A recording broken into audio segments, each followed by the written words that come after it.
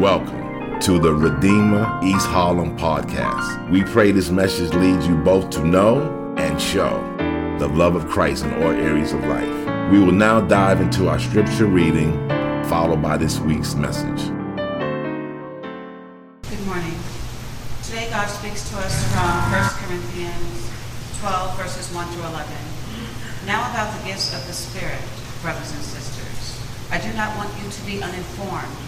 You know that when you were pagans, somehow or other you were influenced and led astray to mute idols. Therefore, I want you to know that no one who is speaking by the Spirit of God says, Jesus be cursed. And no one can say Jesus is Lord except by the Holy Spirit. There are different kinds of spirits, but the same Spirit distributes them. There are different kinds of service, but the same Lord. There are different kinds of working, but in all of them and in everyone it is the same God at work. Now to each one, the manifestation of the Spirit is given for the common good. To one there is given through the Spirit a message of wisdom, to another a message of knowledge by means of the same Spirit, to another faith by the same Spirit, to another gifts of healing by that one Spirit, to another miraculous powers, to another prophecy, to another distinguishing between spirits, to another speaking in different kinds of tongues, and still another the interpretation of tongues. All these are the work of the one Spirit and the same Spirit, and He distributes them to each one just as He determines. The word of the Lord. All right, well, we're continuing in this series, and not too long ago, there was an article in the New York Magazine, actually, and the title of that article was Why Kids Need Spirituality. So it kind of caught my attention because New York Magazine is not exactly a religious publication. And so the author was essentially trying to make a case to very secular, sophisticated New Yorkers why it may be the case that our children and kids, I know you're in the room, so maybe you could listen up a little bit more closely here, why children in particular need spirituality in their lives. So it's kind of a fascinating example. So the author is writing to the reader and kind of describing like a typical reader who might be reading the article. So the author says this: you are, for example, not especially religious. Neither of you or your spouse believes much in God, although occasionally you might like to meditate and you would both like to go hiking more if you could. We've all had those moments, who hasn't, on mountaintops or in art museums or even in prayer, where you felt that overwhelming sense of bigness and smallness all at once. The awesomeness of existence, the miracle and the fragility of being human. But it's easy to switch the channel. Life, work, TV, an alluring new bar intervenes and all that reverence dissipates. And then you have kids, and that existential shoulder shrug kind of becomes a way of life. There's soccer and birthday parties and brunch. But the spiritual apathy nags at you. A tiny voice inside you insists on wondering whether your kids and you might need something more. The author continues like this: recent psychological and neurological research all point in the same direction. Children who are raised with a robust and well-developed spiritual life are happier, more optimistic, more thriving, more flexible, and better equipped to deal with life's ordinary and even extraordinary traumas than those who are not. Teenagers in particular are exponentially better off if they're in touch with their spiritual sides, less likely to abuse alcohol and drugs, to engage in risky sex, to cope with depression. In the entire realm of human experience, the author writes, there is no single factor that will serve your adolescent better than a personal sense of spirituality. And the author concludes like this: in a culture where an obsession with money, fame, and cynicism have become toxic dominant values, our children need a spiritually grounded life at every age. We're continuing our series on the Holy Spirit. We've been calling it Pneuma, which is a Greek word for the Spirit. And part of the reason why I think this series is so crucially important is that in a secular society like the world that we live in today, and especially like a city like New York, a society that is stripped of its sense of transcendence and the spiritual, a society that seeks to be built inside kind of this iron cage of rationality, there is nevertheless in our souls a deep hunger and thirst and quest for something more. And maybe you're here with us today and it's the first time you've been in church or you haven't been back in a very, very long time. And it's this sense that there must be something more. That there must be something more to this life. There must be something more after this life. This can't be all that there is. That sense of transcendence, that sense of the spiritual is a part of the human existence, the human mindset that you simply cannot stamp out. And so one author put it like this. He says, like a secular society that's built entirely on this iron cage of rationality, he says it's a little bit like an explorer. So he tells a little parable. It's a little bit like an explorer who has gone out into the wilderness and discovered a fountain of life, a fountain of living water. And that explorer, in discovering the source of life, builds an entire community around that fountain of life, because this is a source of meaning. This is this is the hope of the future, this fountain of life. And then a king comes along and discovers how valuable this land is and decides to pave over that fountain with thick slabs of marble to create an entire kingdom of concrete and marble. And the author says, if you can imagine that scenario, you can imagine that for a while, because the marble is thick and strong, it could maybe stand up over top of this fountainhead of water. But you give it time and the water will begin to seep out. It will begin to pool. It will begin to spray forth. Geysers will begin to shoot out. And those thick slabs of marble will begin to break under the very force of life. And the author says a secular society seeking to place marble slabs over the fountain of life, our sense of the spiritual, our sense of something more, will be a society that sees spirituality pooling and seeping and beginning to break out. And I think that's largely what we see in our world today. We like to think of ourselves as disenchanted people living in a disenchanted world. And yet everywhere around us, we see this impulse to refill the world with greater meaning, to re-enchant the world with presence. So I have a younger brother who's obsessed with Peloton. And we joke how, like, your real church is Peloton. You'll sometimes skip church and watch church online, but you'll go in person and make sure you do that Peloton. So Peloton and SoulCycle is an entire culture of spirituality. There's more to it than just the exercise, isn't there? Or you think about just the rise of popularity around tarot readings and energy crystals. Or even, and our family loves these things, I'm not trying to be negative about it, but even all the movies and obsession with superheroes and multiverses. I can't help but look at all that and say we're looking for something beyond. We're looking for something that a purely secular, rational answer simply cannot satisfy. We're looking for something more. And in many senses, I always say that sense of something beyond, and if you're here because that's what keeps on nagging at you, can I tell you that's one of God's greatest kindnesses to you. He won't let you go. He won't let you be satisfied. That the great theologian St. Augustine said that we will always be restless until our soul finds its rest in our Maker, Creator, Redeemer, and King.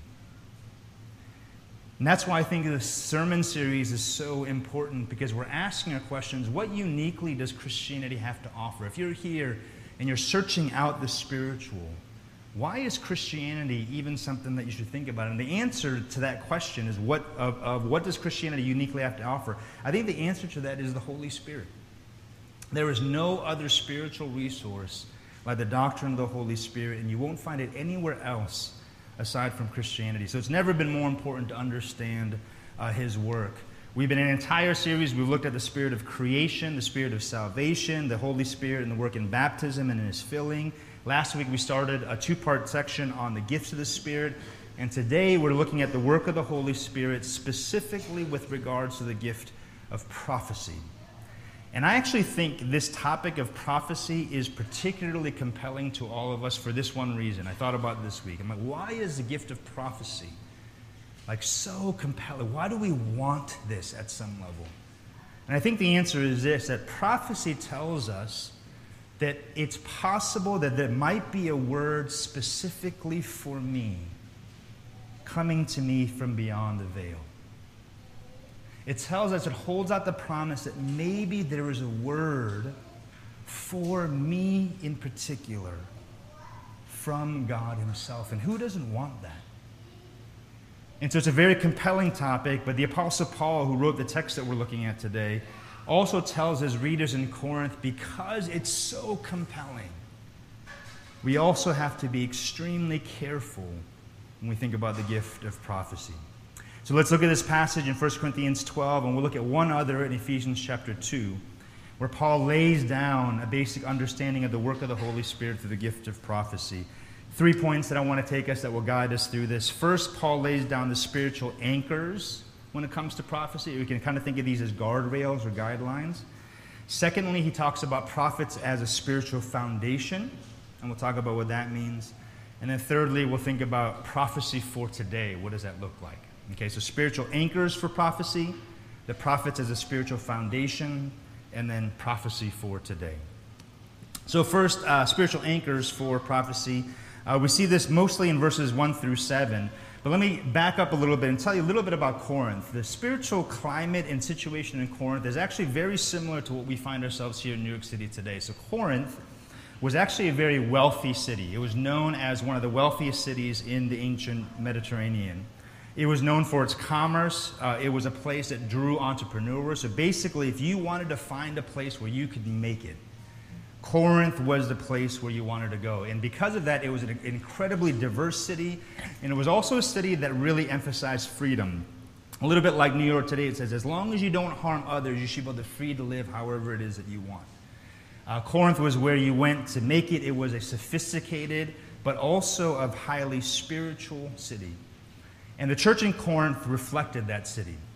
And so the church that Paul had started in Corinth started to run into problems very, very early on, because in Corinth you had these highly spiritual people who were coming into the church, and they were exceeding that the Holy Spirit was alive and well in that church. And inside the church in Corinth, the people that were kind of rising to prominence were those who claimed to be prophets and super prophets. This was a church that Paul himself had to defend his own apostleship, to defend his own authority. Because in Corinth they said, Paul is not that impressive. He doesn't do these sorts of things that you'd expect of a very spiritual person. He's very ordinary. Whereas we, the super prophets, we have these resumes, we have these experiences. And so rising within the church in Corinth were these super prophets. Corinth was a city that had temples on every single corner. It was a city where an ancient paganism that saw kind of spiritual forces at work, that was a prevalent way that people saw the world. It was, again, a very enchanted world in the city of Corinth.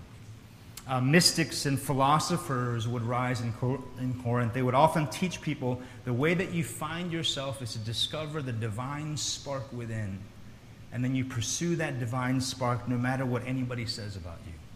Does any of that sound familiar to you? It was an ancient paganism, and in many respects, we're kind of seeing a resurgence of that same kind of spirituality. But here was the problem that was facing the church in Corinth. Because they had all these figures who were putting themselves forth as prophets and super prophets, they were saying, unless you have these ecstatic personal experiences with God, unless God gives you these personal insights into divine mystery, you don't actually know who Jesus is. And so in Corinth, there was a lot of division that was emerging. There was hierarchies, and there was this cult of personality where you followed these different prophets within that church. And everywhere Paul looked, when he looked at the Corinth, he saw the possibility of great abuses.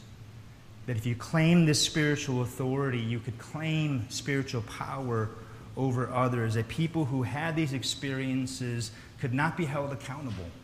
There was no way of discounting whether their spiritual experiences meant spiritual authority.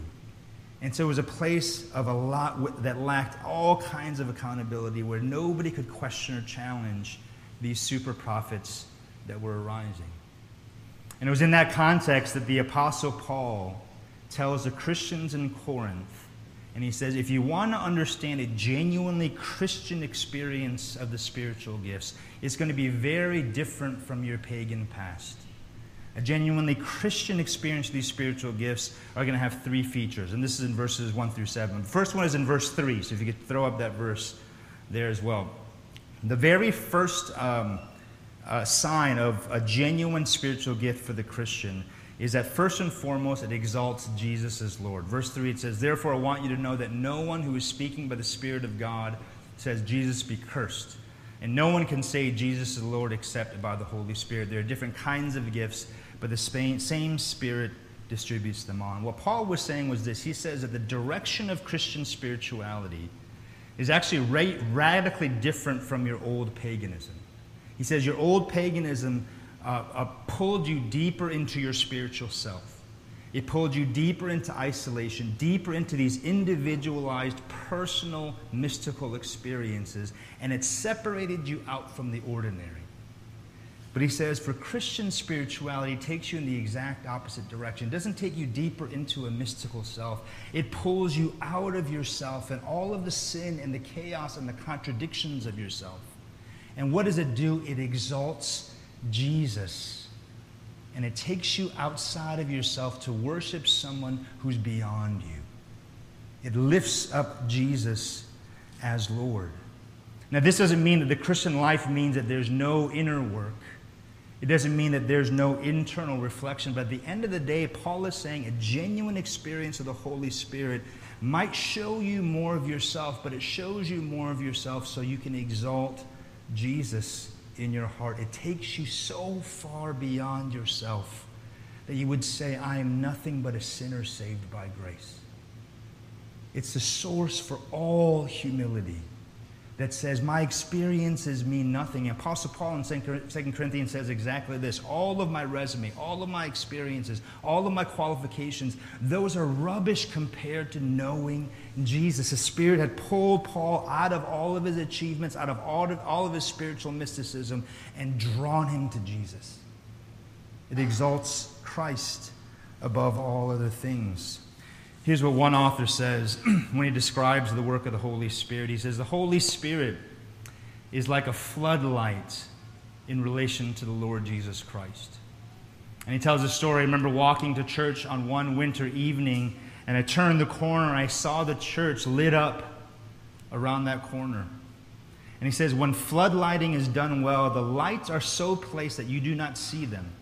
You are not, in fact, supposed to see where the light is coming from. You are just meant to see the building and all of its dignity being thrown into detail, into relief, and you see it because of these floodlights. This perfectly illustrates the Spirit's role.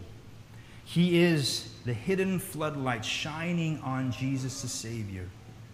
He says this, and it's as if the Spirit always stands behind you, throwing light over your shoulder on Jesus, whose beauty is illuminated, Jesus who stands facing us. And so the work of the Holy Spirit, a genuine mark that this is the Spirit of God that is at work and not a counterfeit spirit. A genuine mark of that Spirit is that the Spirit of God is radically Christ-centered. He doesn't isolate you into your own self.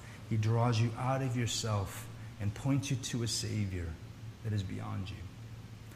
A second thing, which is similar actually, is that a Christian understands a genuine spiritual gift because first it exalts Jesus as Lord, but secondly, a spiritual gift is always used to serve and meet the needs of others. Look at verse 7. 7 tells us exactly why the Spirit is, the gifts are given. So if you could throw that up there. Verse 7, it says, now to each one the manifestation of the Spirit is given. Why? For the common good. So it's not given to exalt the self. It's not given to accrue spiritual power or authority for yourself. The gifts of the Spirit, the manifest of the Spirit is given for the common good. The purpose of the gifts is always to meet the needs of others, not to fill an emptiness within yourself. Genuine spiritual gifts, according to the Bible, are both Christ-centered and other-centered. And in Corinth, these spiritual gifts, again, were being used to basically create cults of ego, these kind of cults of personality that ended up dividing the church rather than uniting the church around Jesus. And what Paul says is, no, if you want to know how you know that your spiritual gift is genuine, is your gift given to you primarily to meet the needs of others and not to lift yourself up? It's radically other-centered. Here's part of what this means. The Bible teaches that every single one of us here in this room, you have a spiritual gift that the rest of us need and the rest of us are impoverished until you exercise that gift for the good of others. We cannot experience the common good here at Redeemer East Harlem apart from you contributing your gifts to the community that the Spirit of God is gathering here. This goes beyond attending, though we love that you're here. It means attending and recognizing when you come, I come because there's somebody in this room who needs my gifts, who needs my word, who needs my encouragement, who needs my support today. To come with the mentality to say, this is the community that I'm meant to pour into. And even as I pour into, I find myself receiving the gifts of others. We need your gifts. We will never be whole. We will never be what God wants us to be here in East Harlem without you. We need you here. And so first, these spiritual gifts exalt Jesus as Lord. Secondly, it serves the need of others. And thirdly, and I'll say this very briefly, spiritual gifts are always exercised in the context of a local community.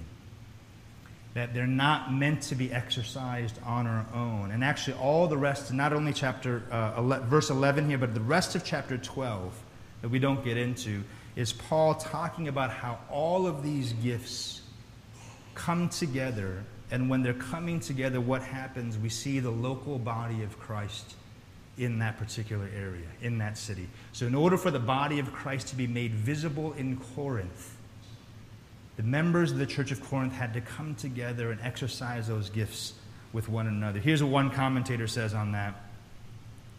He says, to be truly spiritual drives a person neither to ecstasy, nor to individualism, nor to otherworldliness, but to the ordinary life of the local church as an expression of his personal commitment to Jesus as Lord and to his body here on earth. It is there that the implications of what it is to be spiritual, men and women of the Spirit, will be worked out. That there's something ordinary about this local community, with all the awkwardness, with all the ordinariness, with all the small things, all the things that it requires for a group of aggregate individuals to actually be knit together into a community on mission for its neighborhood. All of the ordinary stuff that needs to happen, that's where our spiritual gifts are meant to be exercised. Now, all of these things, if these are the anchors, spiritual anchors for this ultimate gift of prophecy, we've been talking about gifts in general, and then we'll get to prophecy in just a moment. But if these are the spiritual anchors, the three anchors for prophecy, exalting Christ, serving the needs of others in the context of the local church, if those are the anchors of prophecy and spiritual gifts, it was just as countercultural then as it is today. They were looking for these extraordinary, dramatic spiritual experiences, but instead Paul was like, no, just get together and learn what it means to serve one another in the context community. That's what the gifts are for. Radically countercultural. Okay, so that's the first point, the spiritual anchors for our gifts in general. But secondly now, let's turn to our anchors for prophecy, prophets as a spiritual foundation. So the first one was spiritual anchors for prophecy. Secondly, the prophets as a spiritual foundation. Here I want to turn our attention actually to another passage in Scripture, Ephesians chapter 2, because this is where I think Paul talks most clearly about specifically the gift of prophecy. So that's what we're trying to talk about today. If we look at Ephesians chapter 2, verses 19 through 20, so I think we should have a slide for that. Here's what Paul says. He says, consequently, you are no longer foreigners and strangers, but fellow citizens with God's people and also members of his household. Verse 20, built on the foundation of the apostles and prophets, with Christ Jesus himself as the chief cornerstone. So here's the Apostle Paul writing about the local church as the household of God. And he says, this household of God, he takes this imagery of the house of God or the temple of God. This household of God is built upon a foundation. And that foundation consists of the apostles and the prophets, and Jesus as the cornerstone. Okay, so keep that image in mind, because the imagery of foundation is crucial, isn't it? If you think about any building, you look at any building going up in the city, the amount of work that's put into the foundation first, and then once the foundation is complete, then you can build the structure on top of that. The foundation is crucial to the soundness of the entire building. And what's really interesting to me here is that Paul includes prophets in the foundation of the New Testament church. Verse 20. It's built on the foundation of the apostles and prophets with Christ Jesus as the cornerstone. Now, why is that important? That he would include apostles or prophets in with the apostles as the foundation of the church. Here's why. The apostles, many of you may know, were the original disciples of Jesus, the 12 that walked around with Jesus on the earth. You would add to that a couple of others, Judas, who takes his own life and is replaced, I think, by Matthias in Acts chapter 1. And then the Apostle Paul is also a prophet, an apostle of the early church. So these are the 12 who walked around with Jesus, and they also had the authority to write Scripture. So the apostles were those who wrote Scripture. So all the books of the New Testament are written by one of the apostles, or if not apostle, by someone who gathered the eyewitness testimonies of the apostles. So Mark and Luke would be examples of that. Neither of them were apostles, but they were working on the eyewitness first-hand testimony of the apostles. And so what Paul is saying that the New Testament church is built on the foundation of the Scripture-writing authority of the apostles. But then he also says that the prophets are part of that. And Jesus, of course, who is the Word made flesh, is the cornerstone on which everything is built. So this is the foundation. Now, why would the Apostle Paul include prophets as part of that foundation? Because the New Testament prophets weren't apostles. The New Testament prophets, what did they do? Like the apostles, they were able to give new revelation from God, but they weren't at the level of Scripture. But Paul says the prophets are part of that foundation. And you say, well, why is that? Now, some of you might stop and you think, but what if Paul is saying he's not talking about New Testament prophets? What if he's talking about Old Testament prophets? So when he says the foundation of the church, the household of God, is the apostles and the prophets, what if he means the New Testament and the Old Testament? Which actually is not a bad translation, except for the fact that just a couple of verses later, this is literally 2 sentences later in his argument, Paul writes this. If you could put up Ephesians chapter 3, verses 4 and 5 there. Paul says, in reading this letter, you will be able to understand my insight into the mystery of Christ. So he sees himself as an apostle, which was not made known to people in other generations, as it has been revealed by the Spirit to God's holy apostles and prophets. So when Paul's talking about apostles and prophets here in Ephesians, he's not talking about the Old Testament prophets, because verse 5, he explicitly says, I'm not talking about people in other generations. He's saying something has been revealed anew by the Spirit to his apostles and his prophets today during the New Testament era. So what does it mean that the prophets were part of the foundation of God? And I think the answer to that is this. Just as the New Testament scriptures would have to be written and finished, just as Christ's work as the Word made flesh had to be finished, the work of the prophets would also be finished in the laying of the foundation of the church, and then the rest of the building would be built on top of that. I think that's what Paul's saying here. Because here's what's also interesting. As a modern person, if you start to read the Bible, maybe one of the first things that will strike you is how supernatural the Bible is. And Christians do have a very supernatural view of the world. But if you read through the Bible and you're a relatively modern person, you might read through it and you're like, dude, there are miracles everywhere. There are like people getting healed. There are prophets. There are all kinds of, there's crazy things going on. Like, gee, God is doing crazy stuff all throughout the entire Bible. Why don't we see that crazy stuff today? Like, why do we see less of the supernatural stuff today? And that might be your impression, but if you stop and you read more closely, the vast majority of the supernatural stuff that grabs your attention actually only happens in 3 clusters. One is with the Exodus, so the ministries of Moses and Joshua. Another one is with Elijah and Elisha during exile. And the third one is with Jesus in the New Testament. And now you say, well, why would God cluster all of his miraculous, all of his supernatural works in those 3 eras? Because those were 3 points where God was very clearly moving forward his plan to save the human race. That when God was acting in a decisive way, he sent signs and wonders to validate this work as a genuine work of God.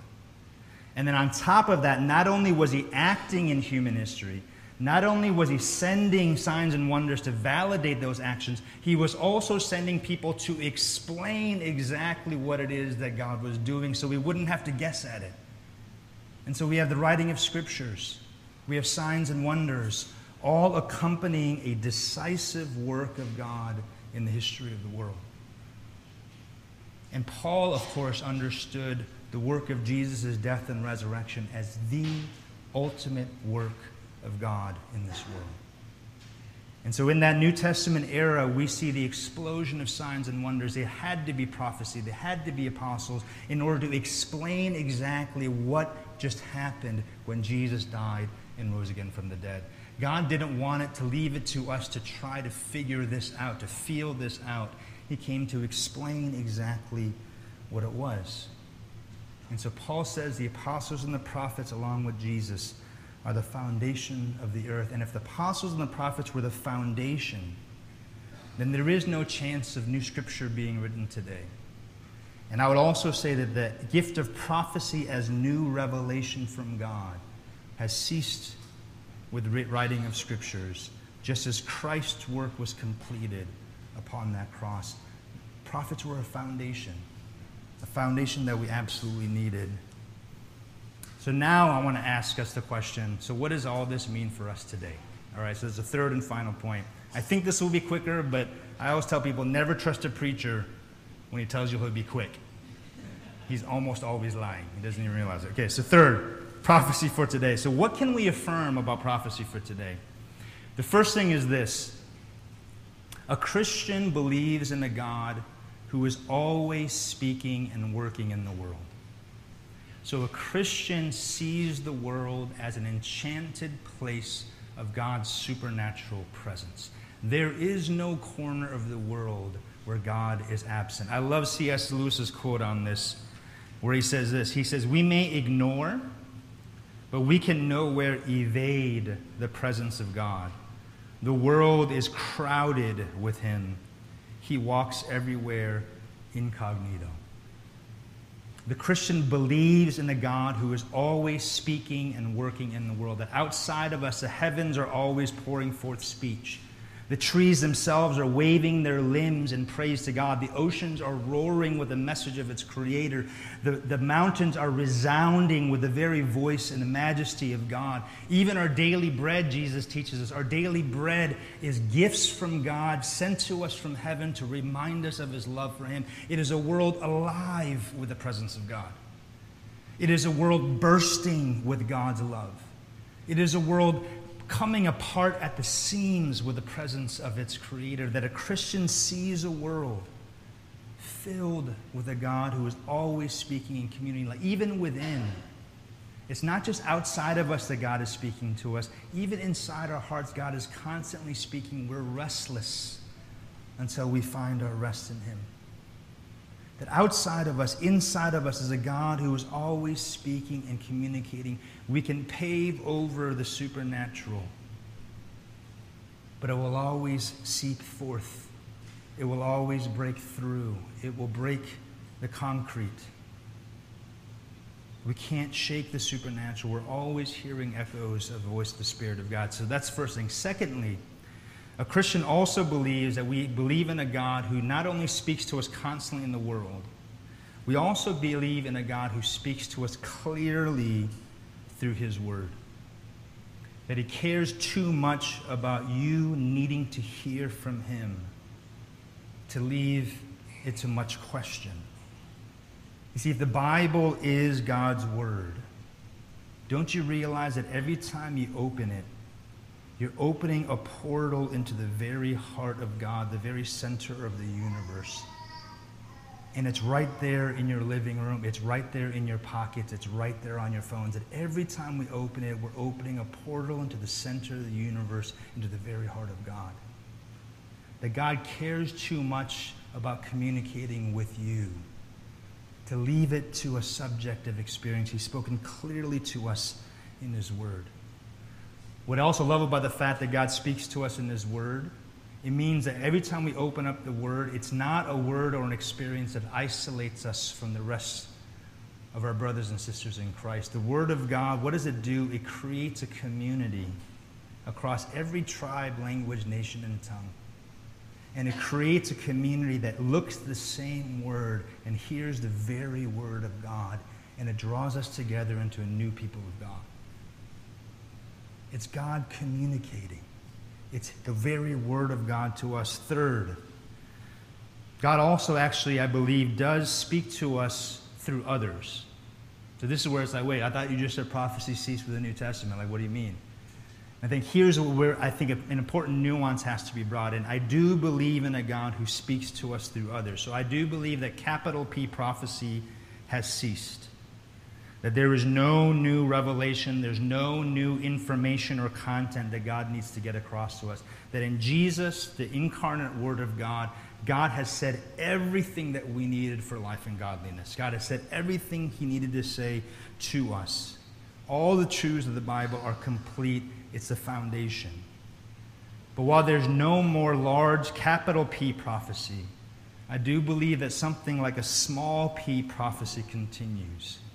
And what I mean by this is this, that there are some times where you need somebody else to take the Word of God that we know is in Scripture and shoot it like an arrow into your heart. Sometimes you need somebody else who's prompted by the Holy Spirit to come to you so that the Word of God's truth will hit you right between the eyes and will never leave you. That you need the timely delivery of the truth that we find in God's Word in a way that it strikes the soul. And I believe that. I believe that's what can happen in preaching. I believe actually that's what should be happening when we speak to one another and we try to point one another to Jesus, that there should be moments where the hairs stand up on the back of our necks because we sense that God has sent this message, and it's all truths that we found in Scripture, but applies to me right now. So if someone says to you, if God wants you to know you are not alone, that's a word that you needed in that time, in that place. That we need that ministry one to another. But here, let me say this. I thought this would be much faster. I'm trying to go quickly here, I promise. All of us, though, may have experiences where we're like, I don't know what to do with that. This person prophesied over me, and I got all this, and it's crazy. Like, I don't know what to do with it. I'm with you. I grew up in a charismatic kind of a background. I've had those experiences as well. So what I say as a Presbyterian, I say, look, the Holy Spirit is going to blow where He wills. The Holy Spirit doesn't stop to ask Abe Cho permission whether he can do X, Y, or Z. So He doesn't need my theological permission to do what He's going to do. That being said, though, if you have some of these experiences, I would say to you just pastorally, I don't think God wants you to base your life decisions around new information that somebody else gave to you telling you that it's from God's Word. I think God might want you to take that, put it in a jar, put it up on yourself, live wisely and biblically and humbly and Christ-like, and maybe you'll come back and you'll look at the jar on the shelf, you're like, hey, that actually turned out to be true. Wow. And to that I say, look, the Spirit of God can do what He wills, but don't base your life decisions around a word. Let me tell a quick story. Sorry. I keep saying it'll be quick, but quick story.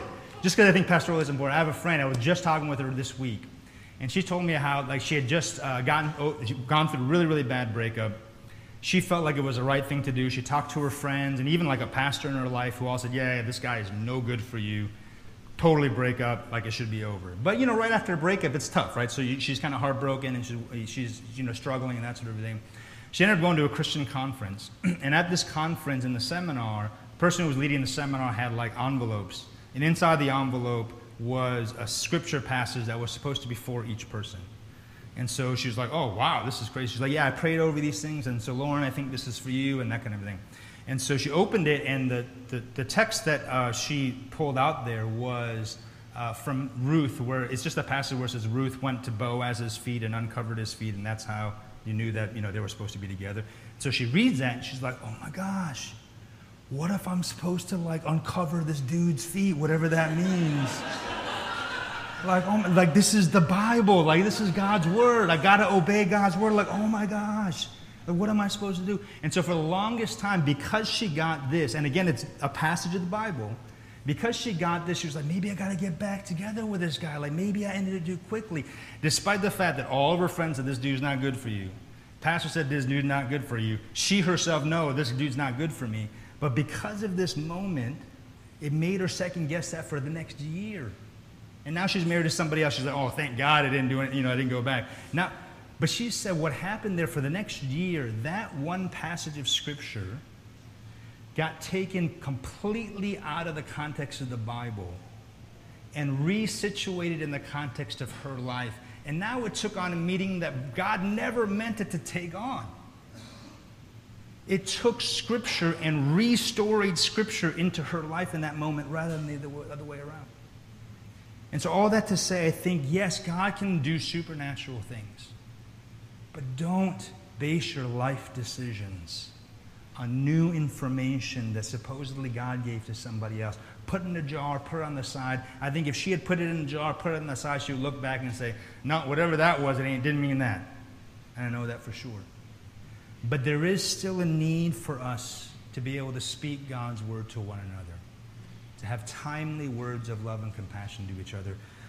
Finally, the fourth thing that we can affirm. So first, we affirm a God who's always speaking in the world and in our hearts.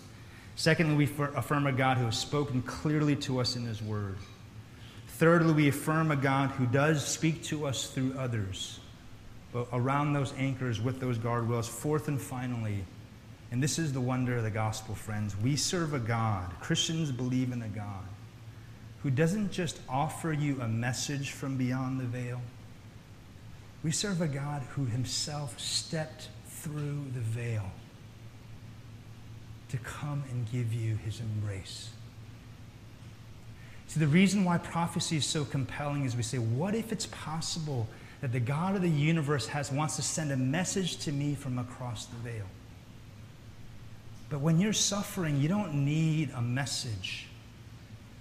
You don't need an email. You don't need a note. You don't need a promise. When you're suffering, what you need is not a word or a message of God's love. You need the presence of God in love.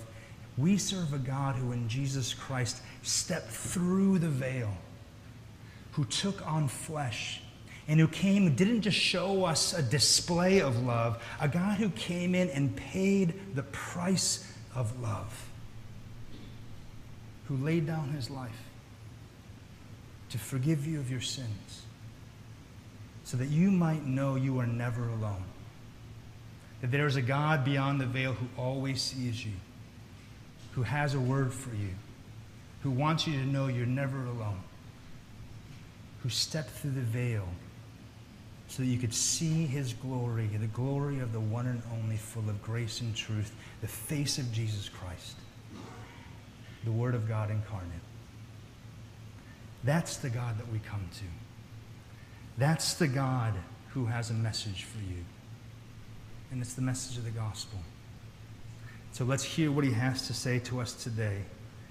Let's see Him reach beyond the veil at the table as we're about to take it today. Receive from Him the body and blood of Christ again. Let's pray.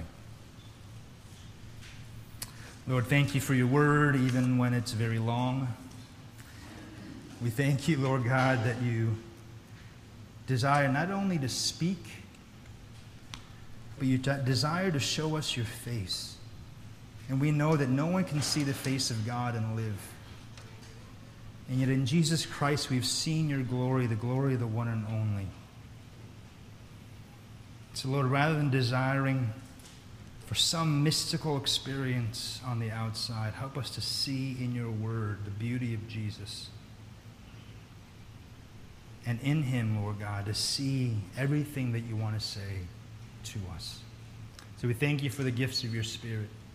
We thank You for all of our spiritual hunger. Lord, I pray that our hunger would draw us nearer to Jesus. And we pray this in His name. Amen.